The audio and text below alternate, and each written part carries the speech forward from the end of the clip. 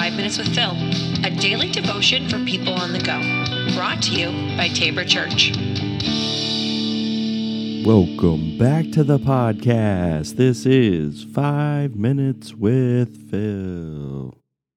All right, happy Monday, everybody. We are back here in the podcast studio, and we are ready to be able to, kind of journey what this new week brings for us. And as we've been going through this summer concert series, we've got some more songs, some more lyrics, some more cultural prophets that are bringing things to our attention. And so today, we are going to be in 2007, and this is a band called Linkin Park, and the album is Minutes to Midnight. Now, if you're familiar with this, it was like a number one, like when it came out, it hit number one on the billboards, and this is probably a well-known song to some. But think back to 2007. Where were you? This song is called What I've Done. And you can probably already, possibly, hear why we might be using this song as a summer concert series right now. So as he talks about, and this is the chorus, he says, "What I've done, I'll face myself to cross out what I've become, erase myself, and let go of what I've done. Put to rest what you thought of me while I clean this slate with the hands of uncertainty." And so then the little bridge before the chorus says, "So let mercy come and wash away." And that's what I kind of attach myself to when I hear that. And what I know is that, Chester Benningfield, he was the lead singer.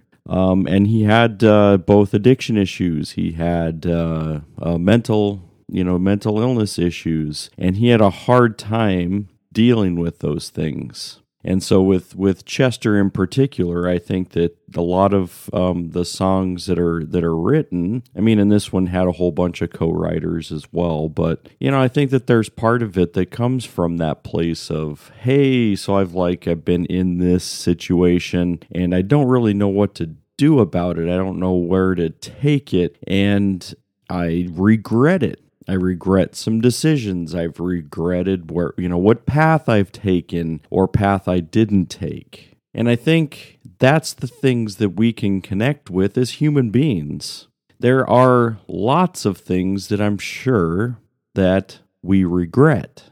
We can say oh man, I shouldn't have said that or I shouldn't have done that.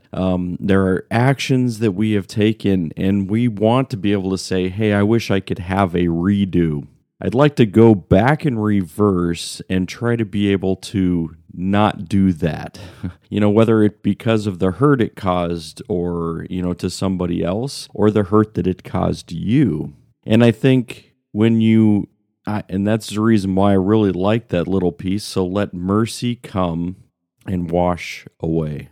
And so that takes me, I think, to like 1 John. 1 John 1:9, it says, if we confess our sins, he is faithful and just to forgive our sins and cleanse us of all unrighteousness. Now, this is, a good part of this because, it's God who's faithful and just, and he uses that word, cleanse. And that's why, when you hear that, a piece in that, talking about let mercy come and wash away. We need mercy.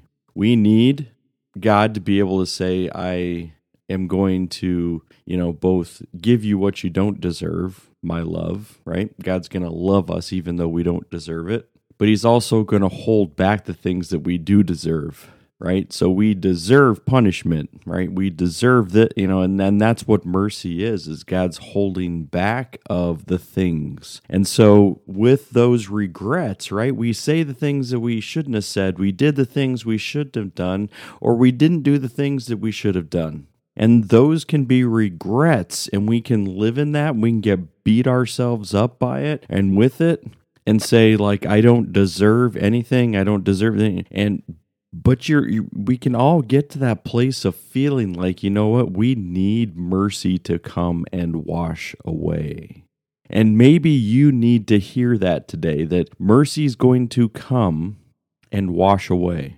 And what we end up getting then from God is exactly as he said, well, like a clean slate. Now, I know Chester in this song says, "While I clean this slate," and so that's a hard, like for us to try to be able to clean a slate, for us trying to be able to build back trust that we broke, for us to be able to say, like, I'm going to do this work, like it's going to be a long haul because we're dealing with people, right?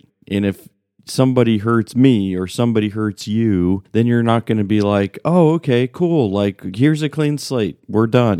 Like there's going to be trust that was broken, especially the closer the relationship. And so this is why when we're looking at God and God's like, be reminded today that God is the one who is faithful and just to forgive and to cleanse, to wipe it away, to say, you truly today have a clean slate. Now, I wish that there were people that knew about this clean slate before leading themselves down a path of brokenness, of hurt, of pain that led them to places that were just more hurt.